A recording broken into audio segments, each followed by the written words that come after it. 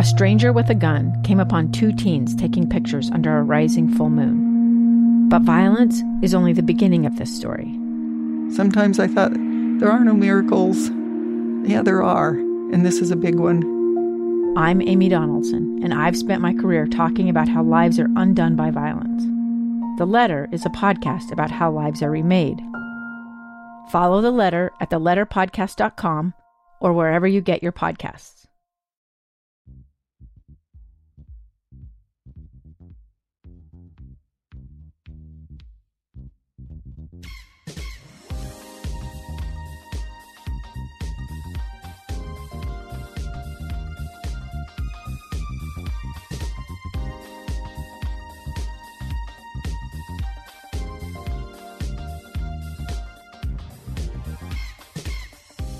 Hello and welcome to Sports Beat After Hours.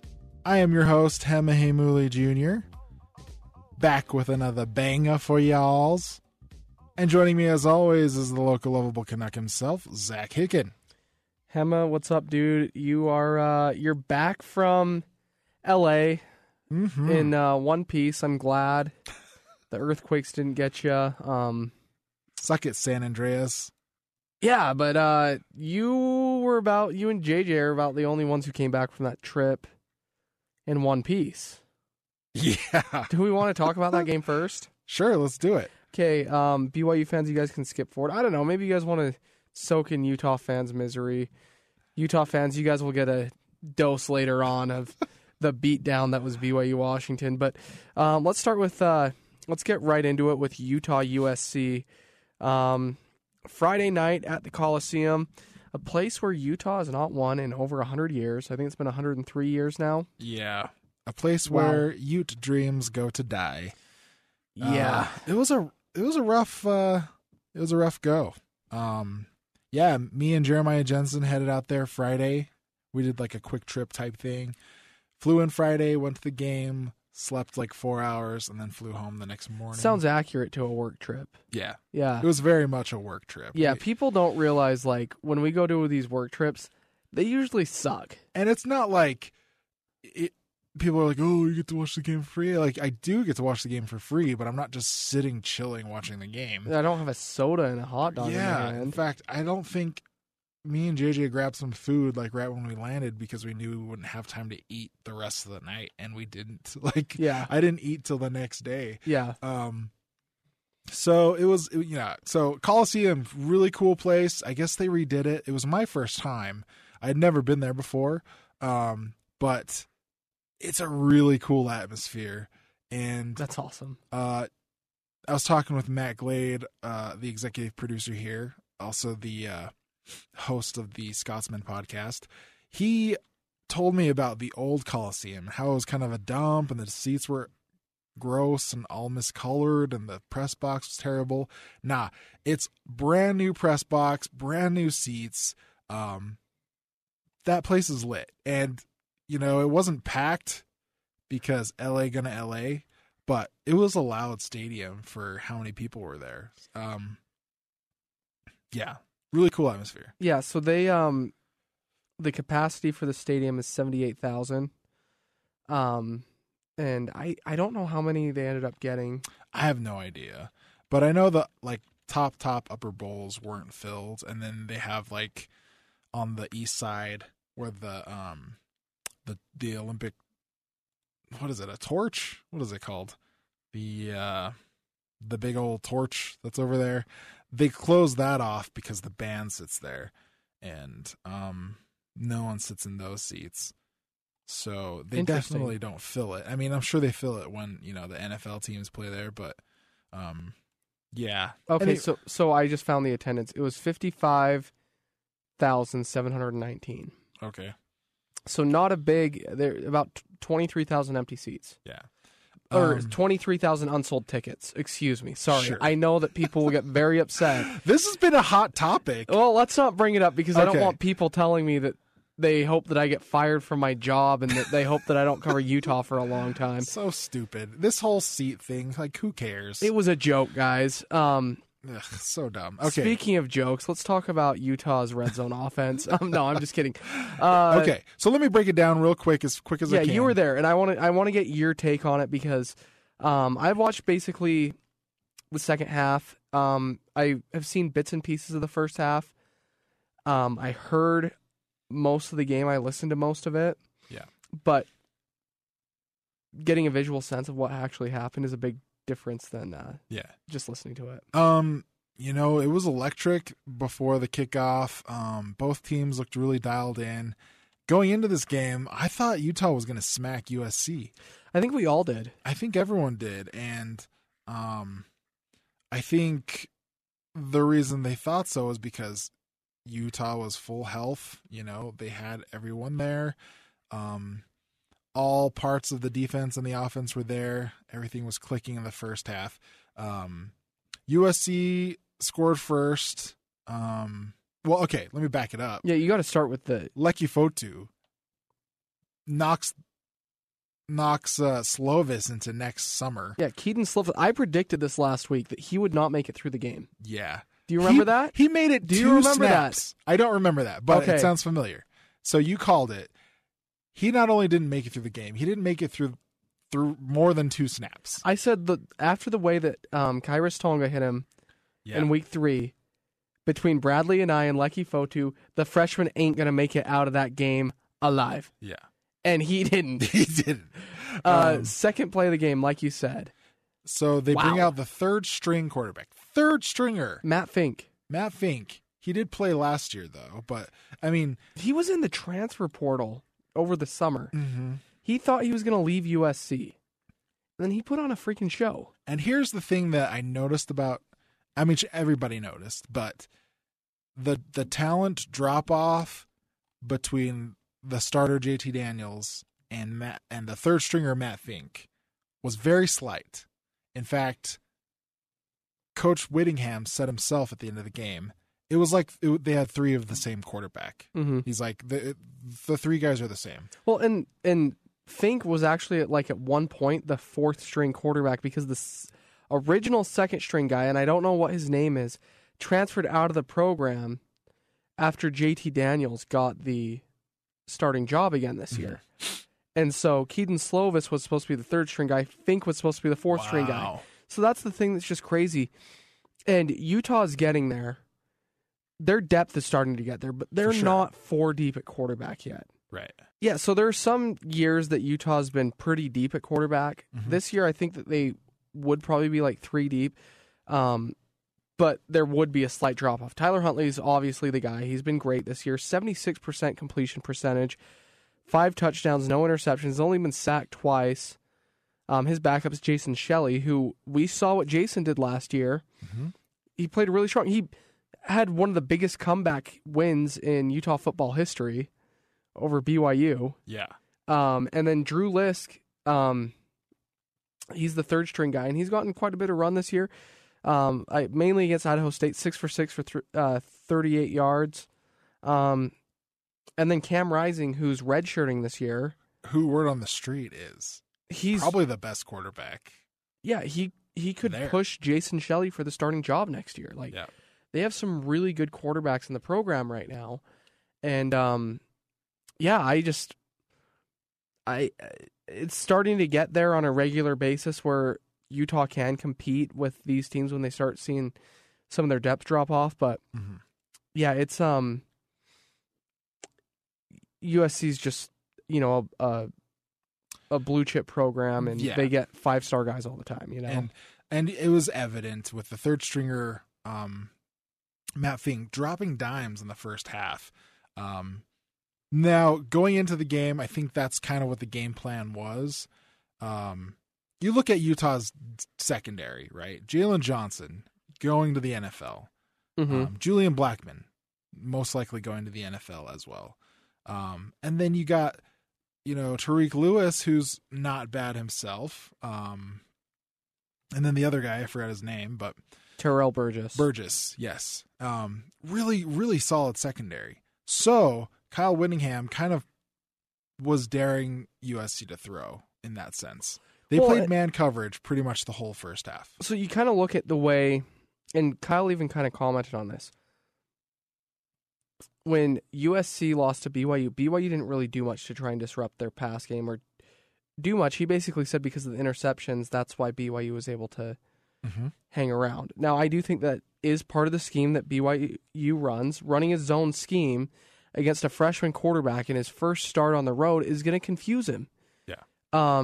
And I thought that that's something that Ilaisa Tuiaki did very well.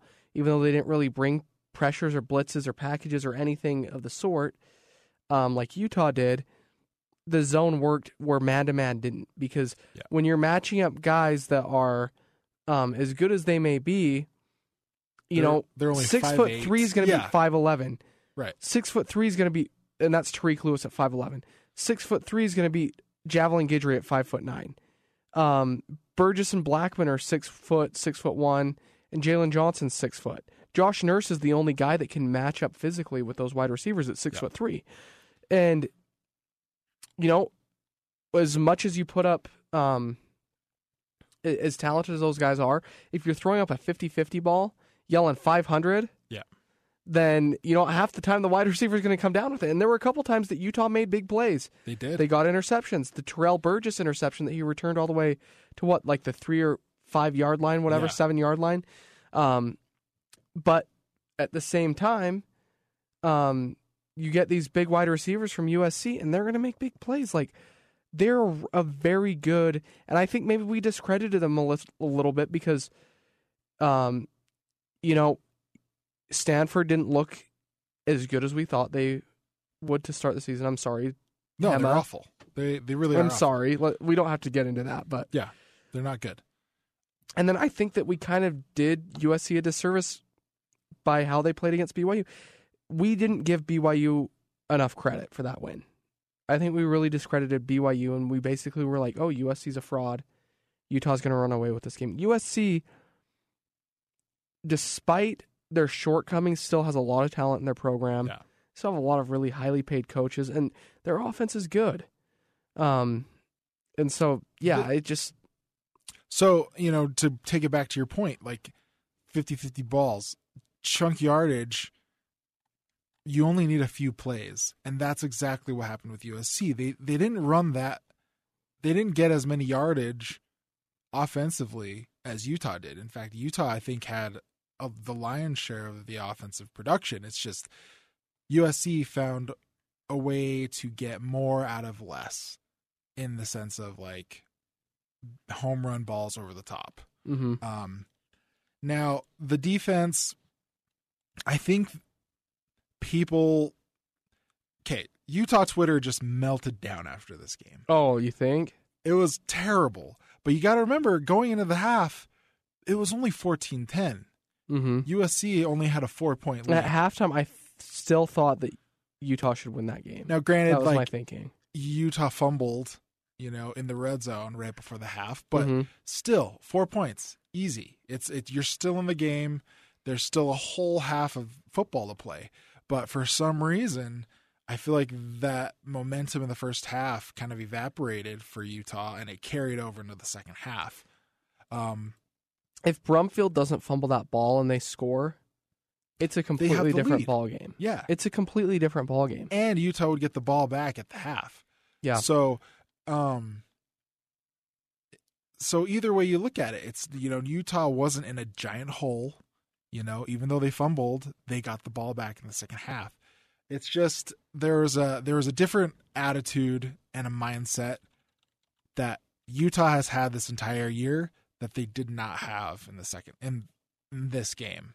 I don't think. I don't know what it was. I don't know what the Coliseum does to the Utes, but they just couldn't. That edge wasn't there. Yeah, and that's the one thing that you see in so many of their wins is that like they've got that chip on their shoulder, and we were worried about that coming into the season when they're hearing all off season that hey, Utah is a contender for a college football playoff game. They've never been here before. Yeah. They've never been the favorite. They've always been the underdog, needing to prove themselves against the big boys in the Pac-12. They've arrived now. Yep. And they had a chance to prove that, hey, you know what? When we're the favorite, we can run the table. Well, and I don't even think that was the expectation for them to run the table. Maybe it was in the South, but to come out as the top team in the Pac-12, and now I really don't know what to make of the Utes. Yeah. I don't know how to read them. I do not know what to expect heading into this game against Washington State. And it gets even trickier because early in the second half, Zach. Yeah, we've Moss, kind of buried the lead. Yeah, it's fine. We can cover it. Zach Moss ends up going to the locker room, and the second half does not come back. Mm-hmm. And in fact, in the end of the third, he comes out in street clothes with his arm in a sling. Now, normally you would think that'd be a really big concern, and it is. Zach Moss is a really good player, but like we talked about, Utah's depth is so deep, especially at the running back position, that they actually didn't really lose a step. They still ran for 247 yards. Yeah, behind the backs of like Devin Brumfield and Devontae Henry Cole. Yeah, who scored a touchdown. Mm-hmm. Like a 15, 13. 17, yeah. Yeah, 20-yard touchdown. It's so as concerning as it is to lose Zach Moss, who's an important piece to your offense. They did really well, and in fact, Tyler Huntley did really well too. So to call this entire game a disaster isn't really fair, in my opinion. I think Utah played really well. Offensively, they were fine. Tyler Huntley had a huge game, and in fact, he carried the team in a lot of aspects, in passing, in third down conversions, in rushing yards. Tyler Huntley was the man. It's just the defense couldn't get it done. Yeah, which is weird to say. Weird. And the problem that this game does, too, is that it puts them... USC's now 2-0 in the Pac-12. Uh-huh. They got a one-game lead. They win the tiebreaker between the Utes, so the Utes have to finish one win better than USC in Pac-12 play. Okay, they got 9 games to do that. Can Utah finish 8-1 and USC finish 7-2? It's definitely possible. I mean, you look at the remainder of USC's schedule. Okay, next week they're on the road at Washington. I think Washington is a class above USC. Washington's Absolutely. a very good team, and we're going to get to Washington later. Then they play Notre Dame, non-conference game on the road. They're great this year. Arizona, they're going to get that win.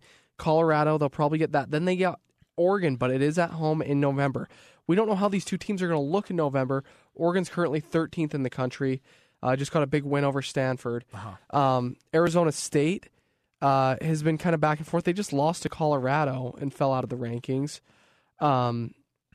And then Cal's kind of been the surprise of the Pac-12 this year with the win over Washington. And then they beat Ole Miss on the road yesterday. And again, it's November. We don't know what Cal's going to look like in November. We don't know still, what USC is going to look like either.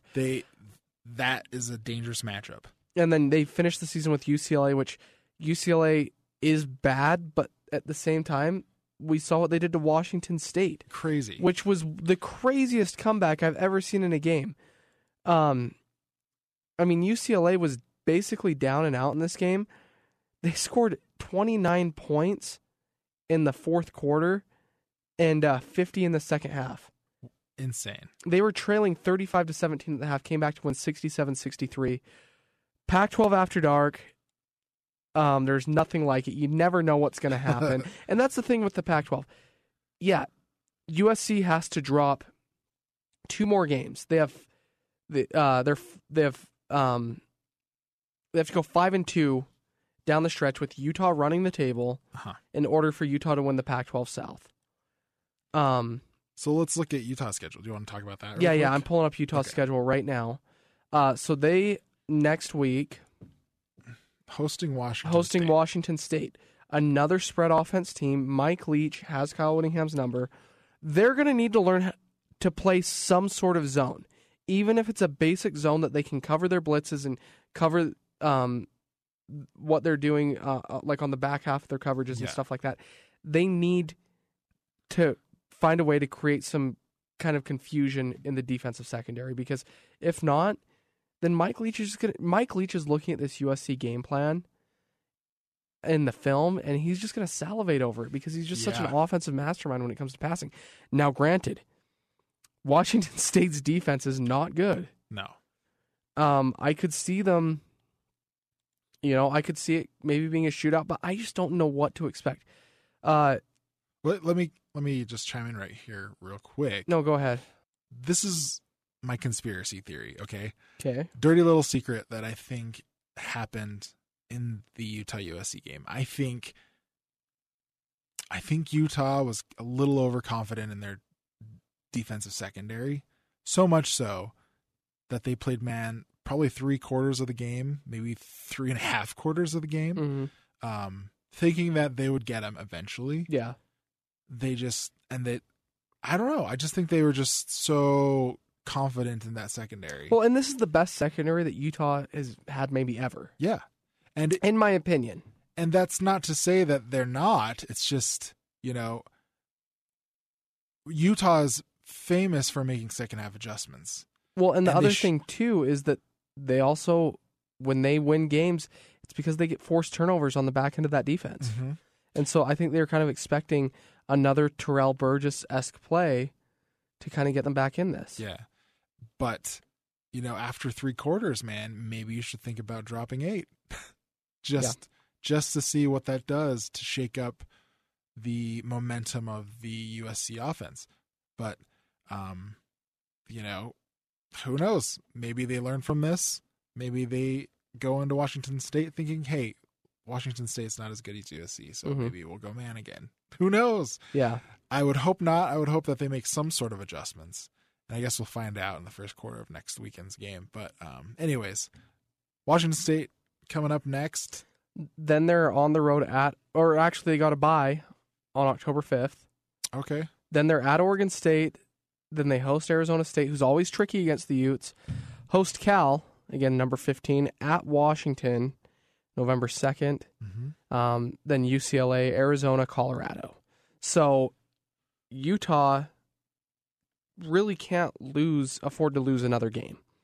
No. If they lose to Washington State this week, they can basically kiss their hopes for a Pac-12 championship goodbye. It will be a disaster. Yeah. This is a borderline disaster, in my opinion, the loss to USC. This is bad. Yeah. Utah needed to run the table in the Pac-12 South. They could afford to drop a game against Washington or Washington State. Yeah. They couldn't afford to do what they did on Friday night. And it just gets trickier because, you lost to USC. UCLA looks really good now. A lot of those North teams play really well against Utah. Mm-hmm. So, yeah, they have to bring it against Washington State. There's nothing else they can do. Yeah. They have to bring it. Yeah.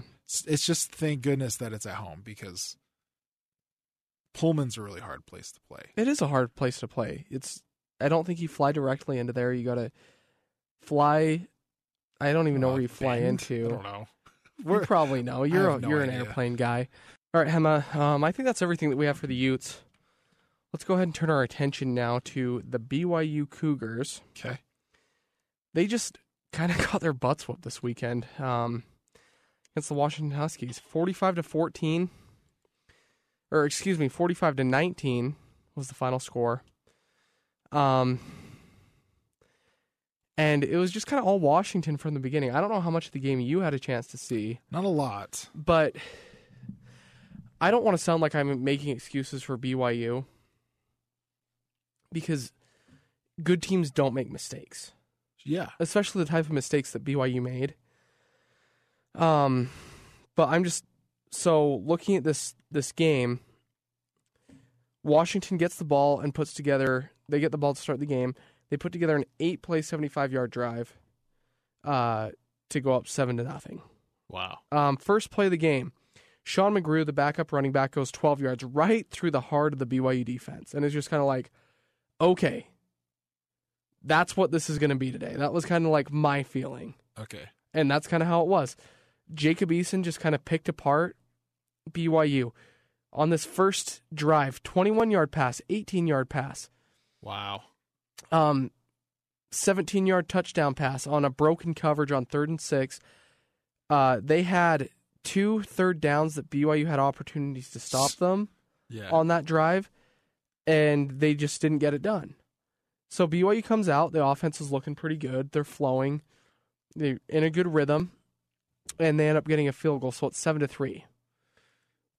And then Washington responds with an 11-play, 68-yard drive that was basically kept alive by BYU. Okay, so they end up getting 1, 2, 3 third downs on this drive.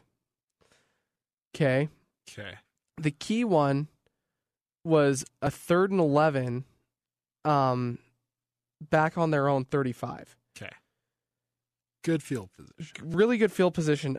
Isaiah Kafusi gets a sack, but then on the backside, so Jacob Eason, Washington's quarterback, rolling left, Kafusi chases him down and sacks him. Isaiah does. Wait, Well, on the right side, Isaiah Heron is called for a face mask. And so that gives, instead of being 4th and 16 and punting the ball away, it's an automatic first down, gives them new life. That's got to be Heron's 3rd or 4th face mask this year. Yeah. Well, someone did point that out to me. I think that a lot of people are mixing him up with D'Angelo Mandel, who had one against Utah. That was the one that kept a long Utah drive alive. Oh, that was like the 3rd and 20 or something like that. Yeah, 3rd and 27. And then later on the drive, 2nd and 5, Uriah Leatawa, he gets a big sack or a tackle for loss, and he's called for a face mask. And so that leads to Washington's second touchdown in the game. They're up 14-3 with 3:50 left in the game. BYU gets the ball back, and Washington's defense shows up, sacks Zach Wilson. And let me tell you the reason that Washington was able to get good pressure. BYU figured this out, but what was happening was Zach Wilson is clapping when he's ready for the ball to come. So he goes clap, and the ball snapped by James Empey as soon as that comes. Mm-hmm. They were timing his claps, and you could see in the film from the game broadcast angle that the linebackers start showing pressure as soon as he claps. So they started mixing it up, and they caught Washington offsides like 3 or 4 times. Cool. Because of the way that they were timing that up. But that was one of those plays where they brought pressure. There was a little bit of a twist up front. Tristan Hodge didn't get his guy. Sacks Zach as he's dropping, as his arms going back, and it's a scoop and score. It's 21-3 with like 2 minutes left in the first quarter. So they scored 2 touchdowns in like a couple minutes. In a minute and a half. Jeez. And the key to winning games, like big road games, are special teams touchdowns and defensive touchdowns. Washington got both of those.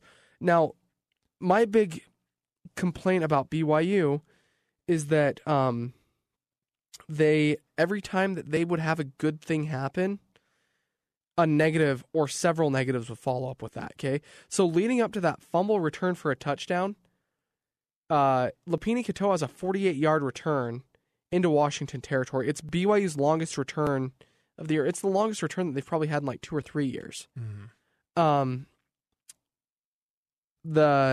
Not the first play, but second play of that drive, 2nd and 3, Zach Wilson throws a ball to a wide open Talon Shumway, like into the red zone, and he drops the ball. He's a senior wide receiver that should not be making that mistake. Okay, so he drops the pass. So it's still 3rd and 3. Mm-hmm. You got Tyson Williams still in the game at that point. You can run the ball with him, but guess what? There was an ineligible man downfield, backs him up 5 yards, 3rd and 8. They do convert on that. Matt Bushman, it's the 23-yard back shoulder fade. He's lined up in the slot and runs the corner fade, which was a great play call, by the way. Great route. And we're going to talk more about how they utilize Bushman because I like what they did. They lined him up at 4 different positions. But anyway, the play after that was the fumble return for a touchdown, was the play after the Matt Bushman. Okay. So, anyway, it was just like, okay, they do a positive, they do a positive, they do a positive, then it's a negative. Like after the Bushman made that big play, he had a false start. Lined up at wide receiver, he had a false start. You should never have a false start when you're lined up at wide receiver. Later on, so BYU punts the ball away. BYU ends up getting the ball back. They have on 2nd and 10 with 46 seconds left in the first quarter.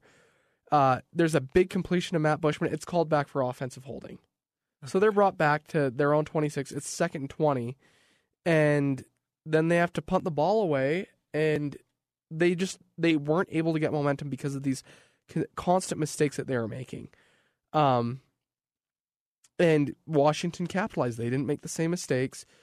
And it helps when Jacob Eason, what was he, 24 for 28 on the day 24 for 28 for 290 yards. That's impressive. Yeah, we know Eason's really a impressive. good quarterback. That's just, he only incompleted 4 passes. Yeah. Yeah, he basically had an incompletion on the first drive of the game, and I don't think he had another one until like the third quarter. He was ridiculous. But the thing that was impressive to me about BYU is this team, for as many mistakes as they made, in the first half, they were not out of it. Okay, so they are down 24-3 with 11 minutes left in the second quarter.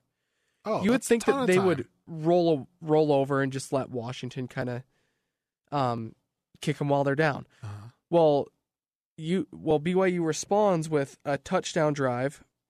They get Emmanuel Supa into the end zone, took advantage of a pass interference in the end zone to get down to the 2-yard line. It's 24-9. They come up with a big defensive stop the next series, getting the fake field goal. Uh-huh. Washington got all the way down to like the 5-yard line, goes for the field goal with Peyton Henry.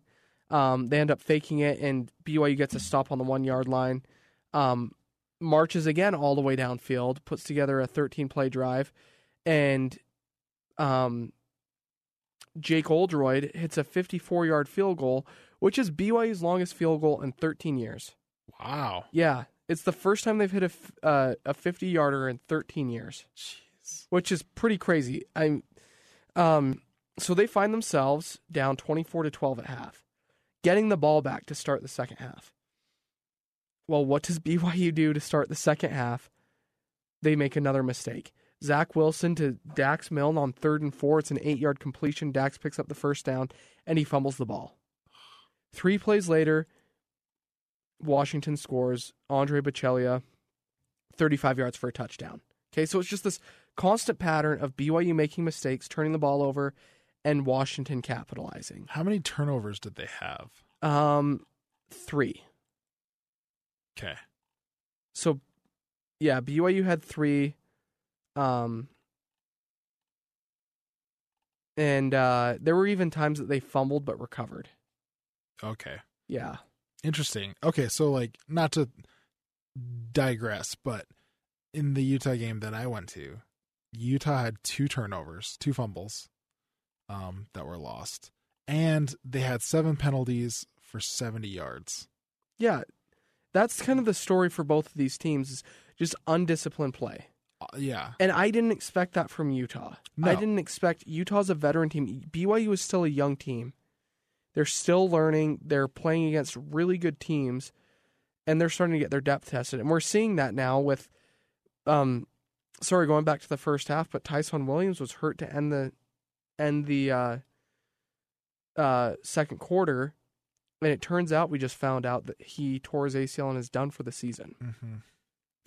It's devastating news for BYU. He was kind of the spark that made this offense go. Anytime they got stuck in a position where they couldn't make a play, they could go to him and trust him to make it. It was the biggest pickup in the offseason that they could have made. Yeah. So we don't know what the future holds for Tyson. I don't think he even knows at this point. I don't know if he will apply for a medical redshirt waiver. I don't know. We don't know what his plan is, but BYU's track record with the NCAA hasn't been great as of late. Yes, yeah. So that's for sure. So what does this mean for BYU losing a runner like Tyson Williams? Does that make them one-dimensional? I don't think so. I think they still have 2 experienced running backs that might not be able to compete the same way that Tyson did against P5 teams, but they don't have another P5 team on the schedule. True. They do still have Utah State and Boise State, which are very good programs. Yes. But And Toledo. Yeah, they play Toledo on Saturday. But I think Emmanuel and Lapini can both kind of hold their own against the remaining opponents on the schedule. Okay. Now, if this happened in Game 1 against Utah and they have Tennessee and USC and Washington still on the slate, then I would be a little bit worried. But thankfully, Grimes didn't run Tyson Williams at all against Utah. Yeah. We've already talked enough about that. But anyway, so the last thing that I kind of want to touch on is BYU, after that Washington touchdown, they get a 3-and-out. Or, excuse me, it's not a 3-and-out. First carry for Emmanuel Asupo. That drive goes 14 yards. Then the next 3 plays, first, second, third down, they don't convert. Punted away, and Aaron Fuller returns the ball 88 yards for a touchdown. Jeez. Special teams mistake. Dion Gunwalaku didn't hold outside containment. He just broke it down the outside, and when you have a guy as fast as Fuller, like, you're not going to catch Again, him. discipline. Yeah. Another lack of discipline. Yep, and it's just another, when you make a mistake, Washington capitalizes. Yeah. And so the good news is I don't think BYU I don't think the loss was as bad as it looks. If that No. makes sense. You come away from this loss, especially losing Tyson kind of adds another dimension, especially now that we know that he's done for the season. But my belief still is that BYU might be able to win 6 or 7 more games and finish with 8 or 9 wins, which is a big step forward for this program. It's Coming off of where they were in 2017, and you're constantly growing. You're building to that 2020 season where you can really do something special. it's perspective, man. So I talked about Utah Twitter melting down on Friday night. BYU Twitter kind of started melting down on Saturday. I think they melted down during the game, but I think they kind of came back in their own because no one out of the first 4 games, no one expected them to beat Washington. That was like the one game, and for some weird reason, BYU fans had like this weird fantasy of BYU beating Utah. No, beating Utah. Beating Utah. And they just thought that they were due this year, and unfortunately, they weren't. Utah just knows how to play BYU. They know how to game plan for it. But yeah, but anyway. it's and honestly, you look at the first 4 games of the schedule last year. It's last year. You look at the first 4 games of the schedule this year, and you're like, okay, BYU is going to finish 2-2. Would you have taken that? Absolutely. Yeah. And so BYU is sitting really pretty right now. The epic collapse will probably happen if they lose to Toledo. Yes. Because that does not look good. No, as good as Toledo is, it's a G5 program that BYU probably should beat. But there are a lot of hurdles in this game. Okay, it's the first game without Tyson Williams. They are banged up on both sides of the ball. Okay, Yeah. Micah Simon was wearing a knee brace during the Cougar Canyon walk. He's your leading receiver. Yeah. He did play in the game though. Moroni Laulu-Pututau did not play in the game. We don't know why. Oh. I didn't know that. He did not play in the game. Yeah, Keenan Peely is out. We don't know when he's going to come back. Yeah. It's not at this point season ending. Now, as far as season-ending injuries, Zane Anderson is out for the season. And that's a big loss for that defense, especially moving him back to safety. They were playing guys like Bo Tanner, who was done with football in the spring and decided to come back at the last second. Yeah. And Sawyer Powell, which I'm not being negative about Sawyer, but he's not the same caliber of athlete as Zane and Austin Lee. Yeah. And so they're a little bit banged up. Luckily, they're still good on the offensive front. Emmanuel and Lapini, I think, are ready to shoulder that load that they're going to have to with Tyson. I think BYU will probably start throwing the ball a little bit more. They're going to keep being creative with Bushman, and that's the last thing I want to get to with this game. Is I love what BYU and Grimes did with Bushman, lining him up. He played 4 different positions in this game. He played tight end with his hand in the dirt. He played H-back. He played slot receiver, and he played wide receiver. Okay, after being held to just 3 receptions over the last 2 weeks, he comes away with 6 catches for 89 yards. And when he's your best receiving threat, you need to find a way to get him involved in your offense. And I think that's going to be key for BYU moving forward, finding mismatches, because he's going to be the player that opposing defense is key on.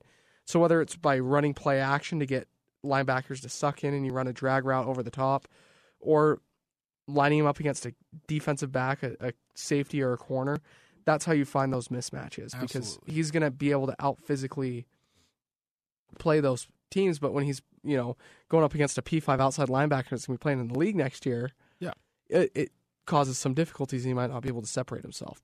And, like Bushman's, he's special. Like, when was the last time BYU had a big physical receiver that could line up outside over there? Like, it's been a while.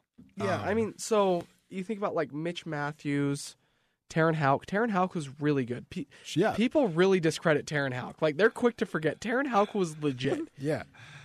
And the Juergens, they were like great receivers too, but like Nick Kurtz, like, when was the last tall big body that we had? It's been a while. It has been a while. It's like, in terms of what Matt does, I'd say he's kind of similar to Dennis Pitta. okay. Just in terms of his athleticism and his ability to get open, play multiple positions. You could have lined Dennis up at wide receiver and he could make plays. Absolutely. And they had a great 1-2 punch with him and Andrew George during his career. And unfortunately, BYU's a little bit thin at tight end right now. Right. And so they don't really have and that's like another thing. Sorry, this is my last thought. I know I've said that a couple times, but they went into the season thinking that they had 3 or 4 tight ends that could play heavy minutes, and they're down to one guy right now. And so I think that kind of changes the way that they're going to run their offense, their base offense, and what they want to do. So Zach threw the ball 42 times this game. They ran it 27. I'm guessing we'll probably see a similar balance, probably 40 to 25 if they're running about 65 to 70 plays. Yeah. We'll probably see that again this week against Toledo. The challenges that you see in this game, obviously Tyson's gone. It's a 10 a.m. Mountain Time kickoff on the East Coast where BYU is not historically great. But if they can get past this one, they're 3-2 heading into a bye week. They can rest up, get some of these guys who are a little bit banged up, even guys that are playing through injuries, because there are a lot of guys that are playing through injuries, and I'm not going to name names. But, they're getting work with the trainers, getting cortisone shots, getting what they can to contribute to this team, who are really looking forward to that bye week after a tough 4-game slate to open the year. Yeah. So that'll be good. That's something we got to look forward to. BYU at Toledo. It's going to be a good game. It's going to be a good opportunity for guys to step up and for the offensive play calling to step up as well. Try it. With what you have, try new things that will work is my hope for this next game. Let's move on to let's talk Utah State. Utah State. So we're going to do just kind of a brief recap of Utah State. This was the most excited we got yesterday at work, maybe besides the Washington State UCLA game. We were hooting and hollering. We actually had someone come across from – so for those of you who are unfamiliar, I'm guessing most of you, unfamiliar with the way the KSL newsroom is laid out. Sports is on one section of the building, and like the rest of the newsroom is like on another section of the building. And usually on the weekends, we are all alone by ourselves. Yeah, especially late at night. So we're watching this game. It's like 11:30, and Utah State is down to San Diego State's down to its last play, and their quarterback runs backward 38 yards from the 39-yard line. Like trying to avoid pressure. He literally just runs straight backwards. It was the weirdest thing. The weirdest thing. And finally he just realized that he was completely at his goal line. Yeah, at his goal line. So he just chucked the ball down. Yeah. Like short-armed it, shot putted it. And he ended up getting called for intentional grounding from the spot of the foul. So we weren't exaggerating when we said straight back. Yeah, Utah State got the ball back on their own 1-yard line and was able to kneel it. But I liked what we saw from Utah State in this game. First time in 52 years that they've beaten the Aztecs. Yep. Big game from Jordan Love on the road. We talked about earlier on our podcast when we previewed Utah State's season. We said Jordan Love would need to perform on the road in order for the Aggies to win their big road games against San Diego State and Fresno State. And we also said that he needed a big win. This isn't a P5 win, but San It's Diego an undefeated State San Diego State, great which is team. a really good defensive team. Yeah. He was 30 for 47 for 293 yards, no touchdowns, no picks. The bright spot on this Aggie offense is Jalen Warren again. 17 carries for 74 yards. Unbelievable. He also had 3 catches for 40 yards, so 114 yards of total offense for Jalen Warren. Savon Scarver looked really good, 5 catches for 90 yards, COC Mariners. 7-74, he just keeps doing his thing. He's the guy right now. Oh, yeah. What a great pickup for the Aggies. Yeah. So good. Big body target, catches everything that's thrown to him. Mm-hmm. COC's been really impressive. Absolutely. And another thing that's been impressive is the defense, okay? So Utah State gives up, to start the game, San Diego State puts together a 16-play, 70-yard drive, kills 7 minutes off the clock. Oof. Okay? And so guess what? The defense gets a little bit tested. Then next time on the field, Ryan Agnew is picked off by Shaq Bond. He takes it 48 yards to the house. That gives Utah State a 7-3 lead. They never look back after that. We're up 20-3 at the half. That was when, with like 30 seconds left in the half, that's when Jalen Warren scored his touchdown to go up 20-3. And then they opened the second half with a field goal. They're up 23-3. And then San Diego State made things interesting.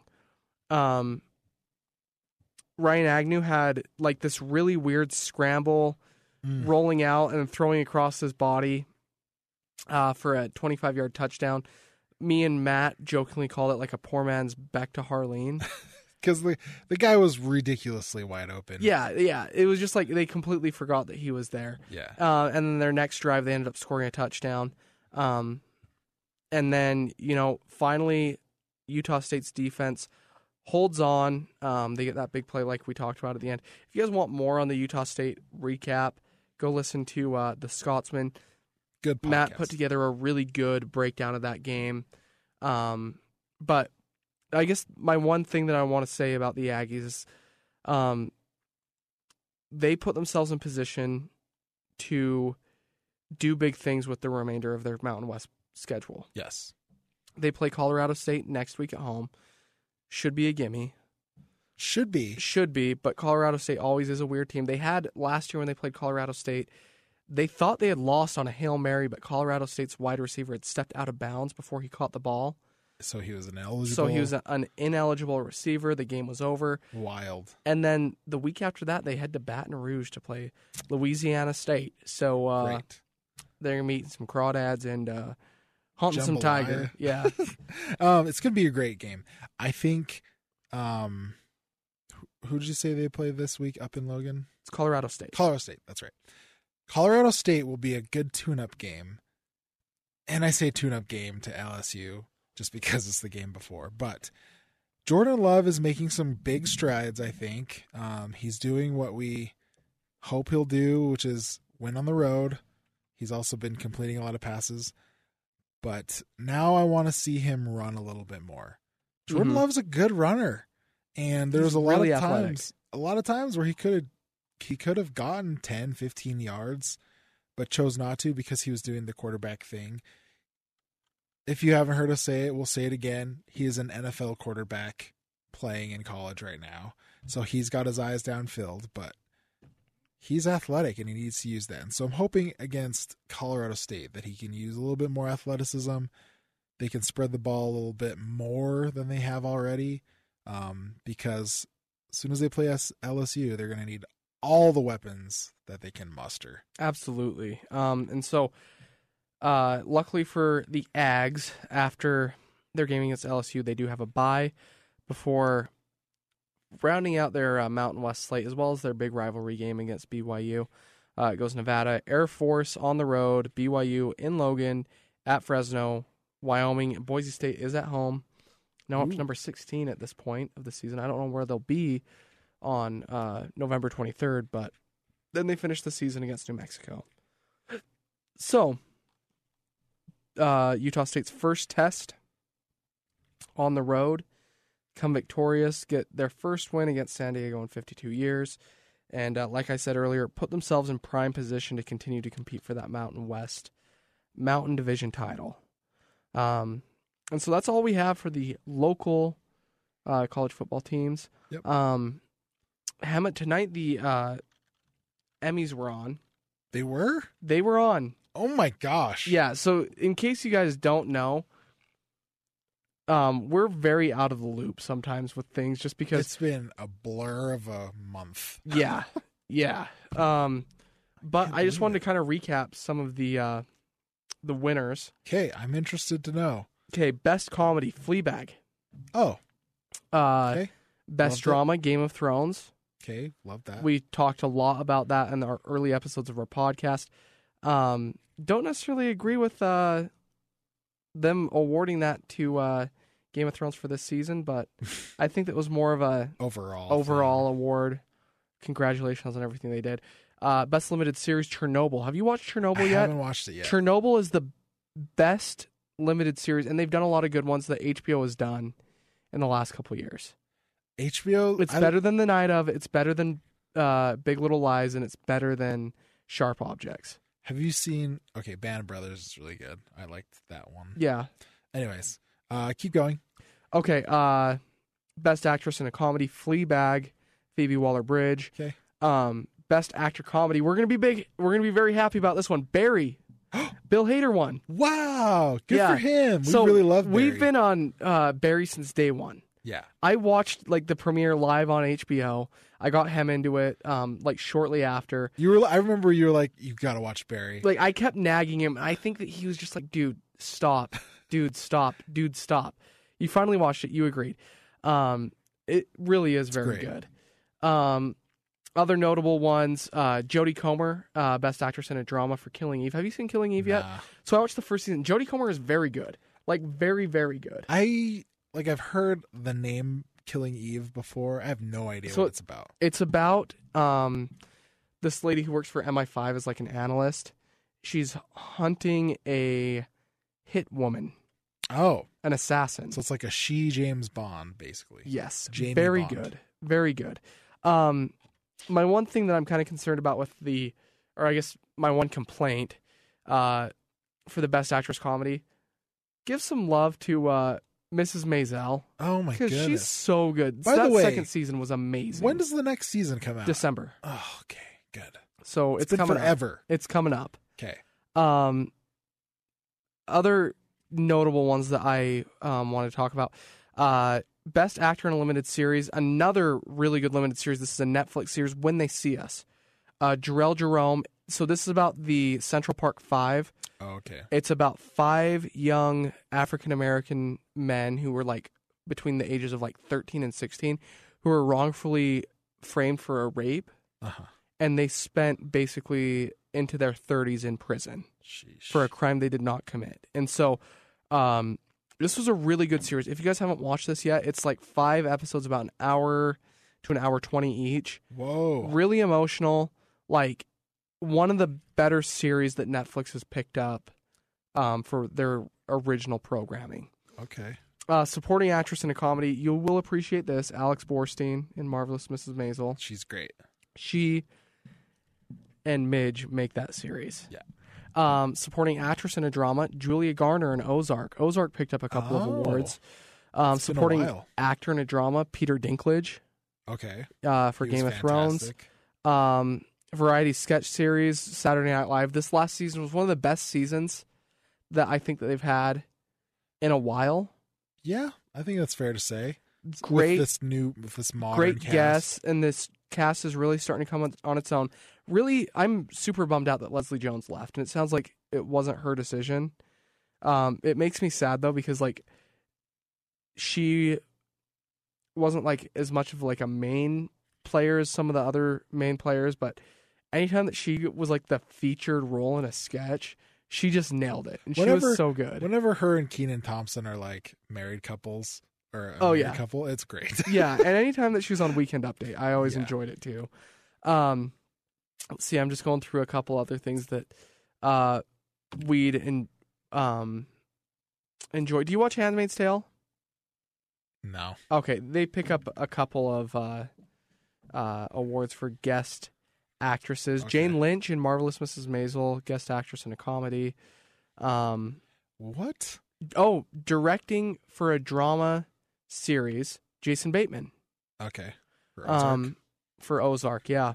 So a lot of Ozark. A lot of streaming shows. Really interesting. Yeah. Like, not as many network television shows as I think there would be. I don't think I see the only The Simpsons for animated series. Okay. They win every Succession. year. By the way, Succession is the best show on TV right now. Wow. Hands down, bar none. If you are not watching Succession, get on it. Okay? This is the best show on TV. It might be better than Billions, which I think Billions has been the best show on TV for the last 3 years. Are they both Showtime? Succession is HBO. Okay. Billions is Showtime. Okay. You need to watch Succession. It is, Emma, I'm telling you, it is your kind of show. Okay. It is amazing. If you are not watching Succession, get on the bandwagon now. You can thank me later. It is so good. I mean, you were right about Barry, so. Yeah, I know what I'm talking about when it comes to TV. Okay. Like, I've been telling my mother-in-law for like 3 years to get it together and watch The Sopranos, and she finally did. And All she's of it? like, she watched the first 2 seasons in like 2 days. Oh, wow. And she was like, oh my gosh. She's like, this is amazing. And like, you watch it through for the first time and you're just intrigued in the story, but when you watch it through and through, you pick up these little nuances and just background things. And every time you watch The Sopranos, it's better. Okay. But Succession is a show that I will watch it with my wife, and then I will sit down and rewatch it by myself and just rewind these little moments, because they're just little interactions with these actors who are horrible, horrible people. Okay. So let me give you the premise. It's about a family that owns a major media corporation. Basically, the size of, like, it's like if Fox News were Disney, if that makes sense. Whoa. So they're like a right-wing news conglomerate that also owns movie studios, amusement parks across the world, cruises. So like I said, it's like if Disney. Fox News owned Disney in that aspect. And these are just horrible, horrible people that are just selfish, and they loathe each other and their family, and they just are stabbing each other in the back and just always trying to get the upper edge. But just the interactions are so good. And so Macaulay Culkin's brother is one of the siblings on it, Kieran Culkin. Oh, he's great. He's I like him. so good in it. Oh, he is so good. So he's probably my favorite character. His name's Roman. Okay. Anyway, highly recommend it. But yeah, basically everything. So The Simpsons, Succession, Last Week Tonight with John Oliver, Chernobyl, Saturday Night Live, and that's basically it. Oh, RuPaul's Drag Race. I thought that was a Netflix show, actually. But yeah, basically everything else is Streaming. like Netflix or Amazon, which is big progress for these programs. I guess Killing Eve and Barry are both. We watch them streaming, but Or so HBO. it's kind of about 50-50. Okay. Which is still surprising. Yeah, we'll have to talk about that some other time. Like, if streaming should have their own Emmys. Yeah. I think that it eventually will be just a streaming Emmys, because I think the days of linear television are Over. basically, besides local news programming And sports. and sports, so basically over the air stuff. Yeah. I think basically more and more programs are going to start going to streaming. Also, it's interesting that, okay, so a couple things we're excited for. We've already talked about these, I think. Disney Plus comes out in November. Mm-hmm. I'm super stoked for that. But I heard, I don't know if this is true. I haven't watched any shows that have done this, but Netflix is starting to do week-to-week series. Great British Baking Cook-Off or Bake-Off or That. Cook-Off or whatever. My wife watches that show. Okay. And it's And week she to pointed week. it out. Yeah, it's week to week, every Wild. Friday. So I kind of like that. I wish that they would have done that with some other shows, just so it kind of keeps them in the conversation longer rather than everyone binging Yeah. it. Yeah, you know? But the binge mode model is a great model because people that like to consume stories at once instead of because like I'm gonna be honest, I remember watching a lot of week to week shows and like I would totally forget what happened the week before and I didn't really care. But here's the thing, now it's just being replaced. Instead of remembering what's happening episode to episode while you're binging it, you're forgetting it the next season what happened last season. So you basically have to go through and rewatch it, which I'm sure Netflix is fine with. They are fine with people reusing and rewatching their content. Yeah. But yeah, it's I don't know. I'm split on it. I wish that it was like 3 episodes would drop at once, and then 3 episodes would drop the next week, and 3 episodes would drop the next week. I think the week to week model works fine, especially if it's like longer format shows like Game of Thrones, where each episode's like 80 minutes. But for like a baking show that's probably like 25 minutes or 24 minutes long, waiting a week seems like a waste. Don't you think? Yeah. I don't know. But anyways, I'm happy with the way I consume television right now. And if it changes, I'll just go with the flow. Yeah. So we'll see what happens. Couple things I'm looking forward to coming out soon. Riverdale is back. Okay. I stan Riverdale. It is my terrible TV show that I love to watch. It's so corny, but it's so good. El Camino, the Breaking Bad movie. They just released another trailer. We actually saw Jesse Pinkman for the first time. Cool. After the series has ended. So I'm looking forward to that. I think it'll be really good. Yeah, I'm excited. So I think that's basically everything I have. To kind of tease what we have coming up, I want to do I have a couple ideas of things I want to do, and I'm going to present them to him on the podcast. We're going to do a conspiracy podcast, basically about conspiracy theories that maybe we believe, or kind of making fun of the whole conspiracy theory idea of conspiracy theories as a whole. They're great.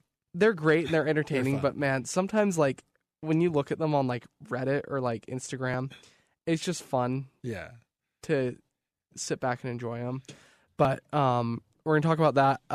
I want to also just basically do this. I have an idea. We'll talk about it off air, but it's like a pop culture thing where we basically take 2 pop culture products and compare and contrast and say which one is a better version of the other, if that makes sense. Okay. I don't know if I'm necessarily throwing down Parks and Rec and The Office. Okay. So we'll talk a little more about it. I like it. I was watching a movie that's a Disney movie with my son today, and this is where the idea stemmed from. Okay. Can't wait to hear the rest of this. Okay. I think that's everything we got, though. Yeah. We will be back next week talking more Cougars, Utes, and Aggies. We're getting close to Jazz coming back, so finally. We'll start talking some Jazz. Maybe they won't break our hearts and ruin our travel plans for the rest of the year. Can't wait. Spider needs to get back on that field. Yep. We got more high school coming up again, so make sure you guys stay tuned to Game Night Live, Sports Beat, all of our KSLSports.com products, our podcasts, anything that we do, it is excellent, so check it out. Yeah. Well, thanks for listening to Sports Beat After Hours. Oh, also be on the lookout for, we're going to give away some custom t-shirts soon. For those of you who made it this far. Yeah. Well, thanks for listening. Good night, everybody.